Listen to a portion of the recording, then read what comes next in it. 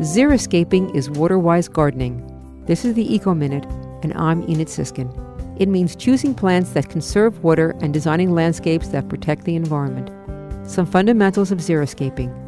Group plants with similar water, soil, and light needs together. Choose plants that are drought tolerant. Limit traditional lawn areas. Instead, select native grasses. Prior to planting, mulch and improve soil with compost and other organic matter to help hold moisture. Water wisely. Use drip irrigation or soaker hoses wherever practical. Water deeply, but don't overwater.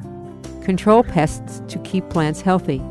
Control weeds which compete with your plants for water, light, and nutrients. And prevent soil from packing around the roots of your plants.